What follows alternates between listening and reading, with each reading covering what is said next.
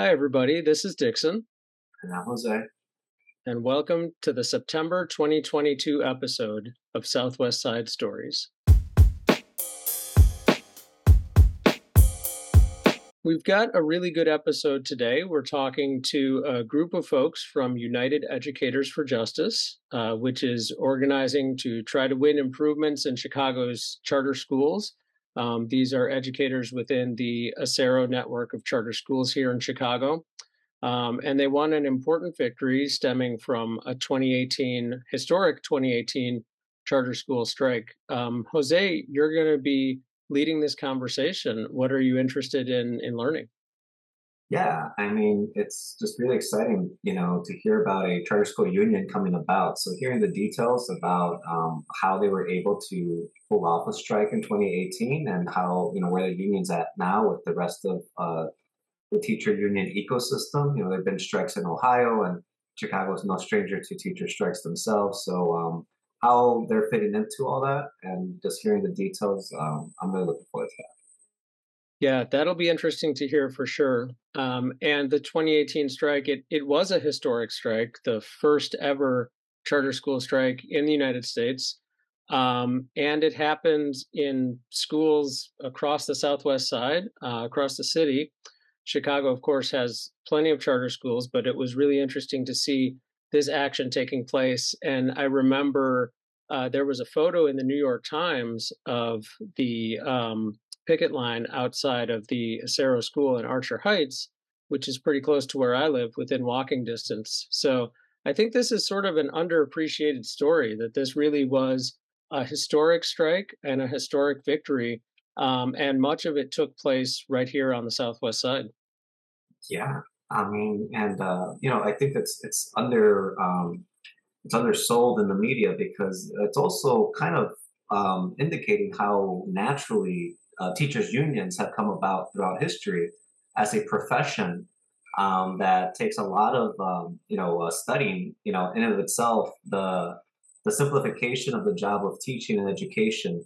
To have kind of a rotating workforce was why teachers unions formed in the first place, and it's my understanding why this charter school union came about. So I'm looking forward to hearing charter school teachers following in the same footsteps that previous educators of America has, and forming their union.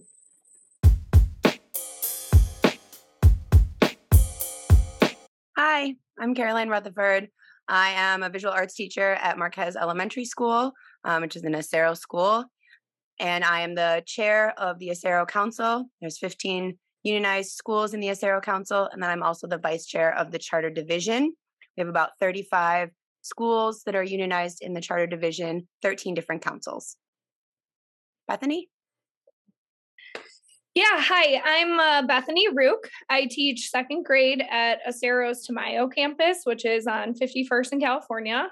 And I am the vice chair of elementary schools. Daneria? Hey, I'm Daneria Dukes. I am the vice president for PSRPs for UEJ. I am also on the bargaining team for PSRPs, as well as my campus, Daniel Zazumbo, and I am also a DL apprentice. I started off working at a school here in Chicago as a PSRP, so I'm really grateful to the people that fight for us, on these bargaining committees. And to that end, you're all teachers, and thank you so much for popcorning out on your own, showing those school skills. You created this charter school council, and it's a testament to the union history and of Chicago, but also the so-ed equity of teachers coming together to organize for their needs. It's my understanding that you were able to get a contract after a 2018 strike that you're in the midst of renegotiating. Caroline, if you kind of want to start with take us through that and share out as we go forward. Sure. So we actually started I've been working at Marquez since 2010, and we started unionizing back in 2012. There was an organizing effort. We landed our first contract in 2013. It was 3 years long, and then 2016 was our second contract. We almost went on strike in 2016, but we settled at about 3, 4 in the morning, something like that. So we were able to go to school, and everything was great ish. And then in 2018, we had contract negotiations again. In those contract negotiations, we were really fighting for a lot of things that were going to improve our buildings and our school communities. We were fighting for sanctuary schools and sanctuary employers in all of our schools. We were also fighting for smaller class sizes, which is a really big deal for our kids. When I started, they were UNO charter school, and then they became UCSN, and then they became Acero. And we had 32 students in all of our elementary schools, which is a lot. So we were really pushing for 28 as a cap to our class size to give more, one-on-one supports to our students. We were able to get our class size down to 30. So that was a huge win for us in 2018. We did go on strike for 4 days. We were the first unionized charter in the entire nation to go on strike. So that was a pretty big deal. And it was a lot of organizing. There was a lot of support from the community, from the parents, from some of the aldermen in the area. And so after 4 days of being on strike, we were able to win some really amazing things for our students and our educators.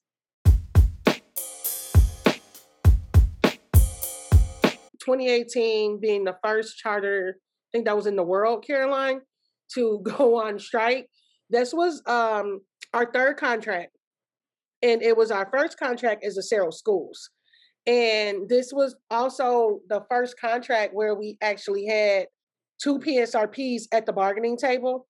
So you got to know there's strength in numbers, right? So being able to get I'm not saying PSRPs had wins in the first 2 contracts, but compared to the third one, those were nothing. I mean, able to get a salary scale based on the amount of education, getting paid to substitute teach. It's only going to get better from here, but that was really big for us. I will say that. I mean, all the time and energy and effort, because we bargained that contract literally for 11 and a half months. So it was, I mean, if we had to go back, I think we'd all do it all over again if we had to. I guess we would.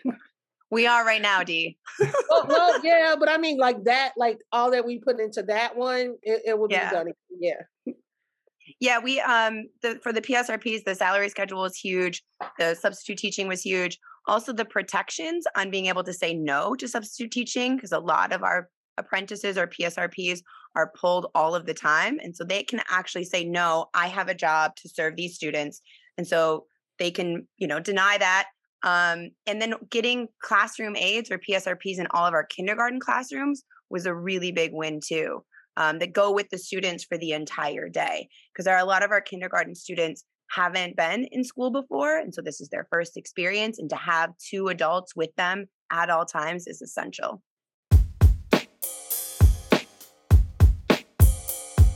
Like, what we're fighting for is always what's best for students. Like, it's best for young elementary students to have an assistant in the classroom, to support them, transitioning throughout the day, organizing their materials, things like that.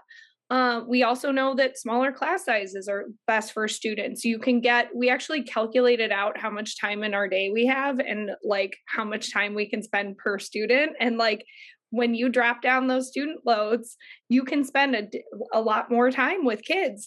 So all the things that we're fighting for are what's best for students in the end. And I think because we, like, teachers and the PSRPs are the ones that are interacting with parents the most, like we see them every day at arrival, dismissal, they know that we have their child's best interest in hand.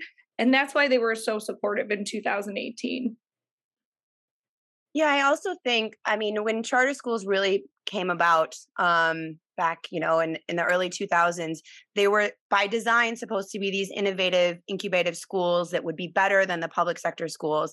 And now, 10, 15 years later, we're looking at all the data, and the data has shown that they aren't actually better than the public schools or the district schools.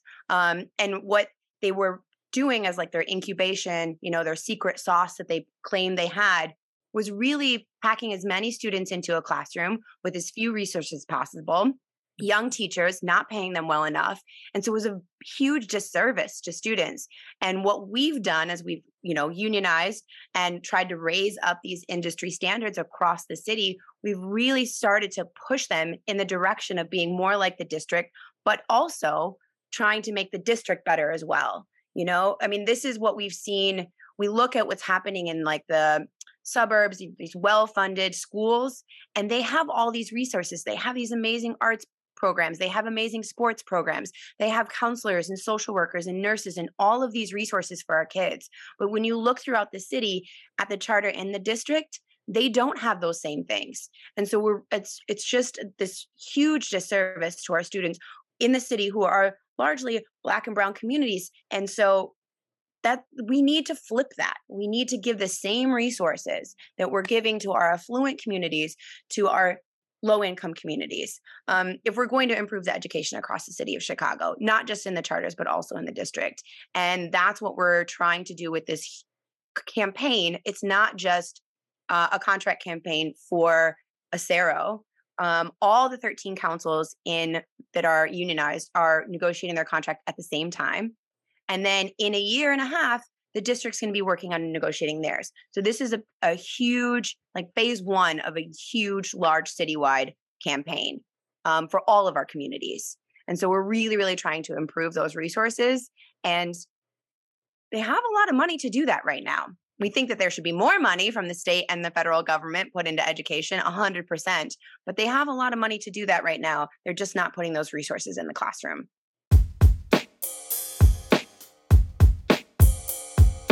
We also talk about sustainability a lot with this profession because it is, has, especially in the charter network, there was really high turnover rates. Like we had huge turnover. They would hire really young teachers that would last a year or two, and then they would either go to CPS and get paid more, or they'd go out to the suburban districts and get paid a lot more and have a much more sustainable environment.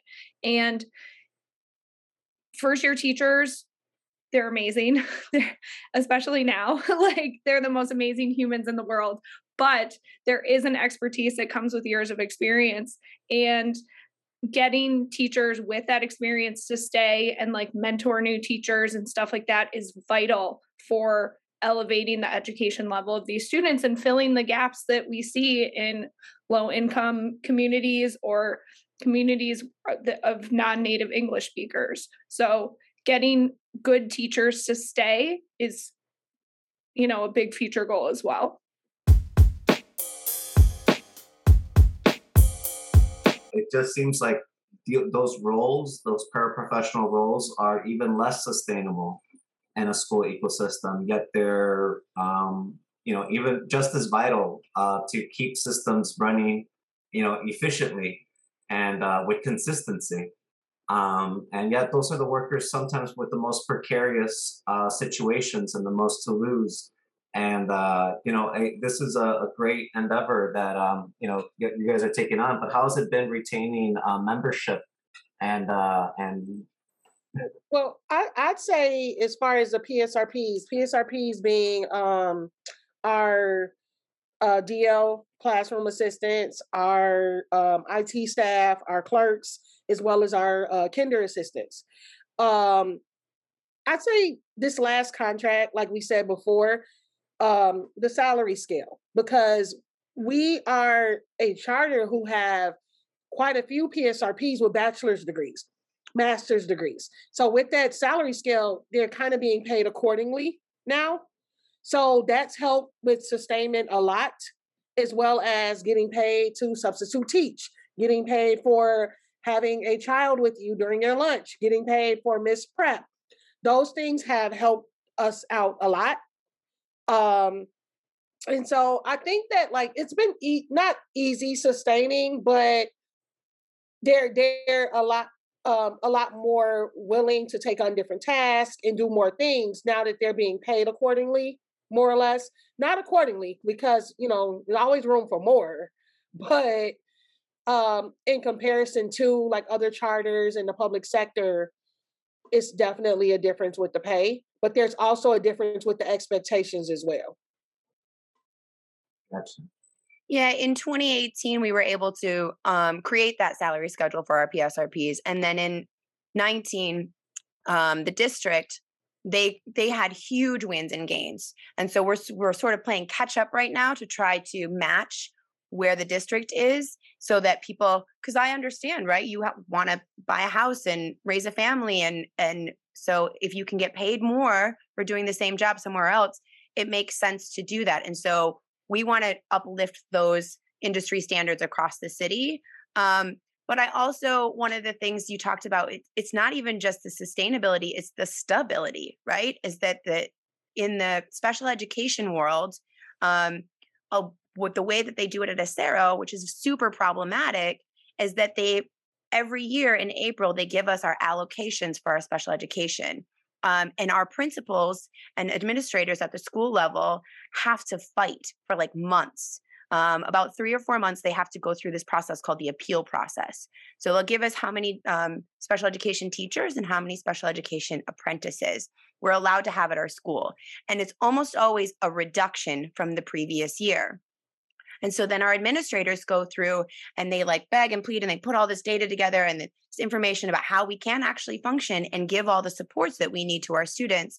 And then sometime in July or August, Acero central office will come back to us and say, okay, you can keep those positions. Meanwhile, those positions have been cut. Those members have been laid off. They've been moved to a different campus. They found another job. And so we're left with these vacancies every single year. And so the way that they structure the stability of that position is detrimental to our students. And so that's something that we're also trying to combat with these contract negotiations, is how can we secure those positions at each of our campuses?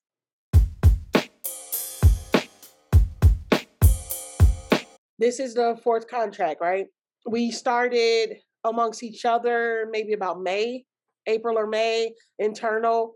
And we started meeting with Acero management this past July.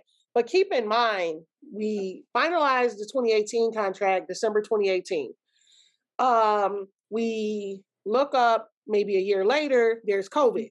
Then we've done what, 3 MOUs? 5. 5 safety, 5 safety MOUs since then. So technically, we have been bargaining straight for about over 4, almost 5 years now.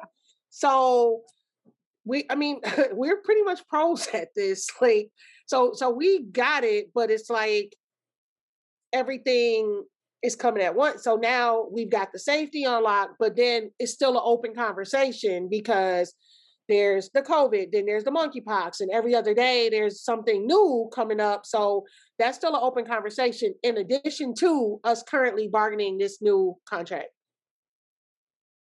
Yeah, Jesse Sharkey would like to joke that, it's not a joke, that we've been in a constant negotiating season for 5 years, and that's 100% accurate. And the 3 of us also are full-time teachers and educators. So we haven't seen a summer or winter or spring break in a minute, but we do this because we love it. And it's the right thing to do. We love our students. We love our staff.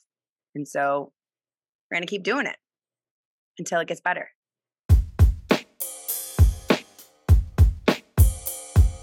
Okay, I thought that was a really good conversation with Carolyn and Bethany and Daneria about their experience and the victories that they've won for people working in charter schools in Chicago and students attending school within the Acero network.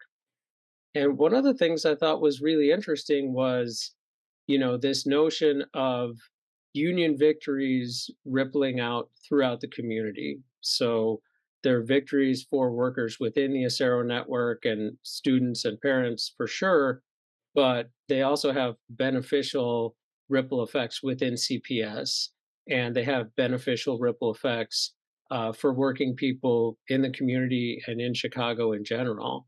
So this notion that you're raising standards across the board, most directly with the employer that you're striking against, but also for everybody else within the community as well.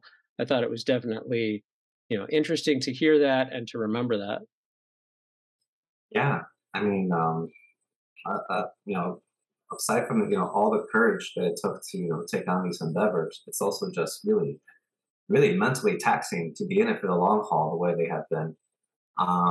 Which is why I was just really touched by how much solidarity and how much community support it was required for them to formally become a union and enter within the union ecosystem. But now with their contract coming up, they were able to win this contract because of the 2018 strike, and having a formal contract that's better tends to mean that a union will have to either do a strike or at least posture that they're able to do a strike, which will require a lot more community support. So I think that really timely episode, for back to school, and I'm hoping that the Southwest communities that were in support in 2018 remember that their teachers are back out there needing their help again.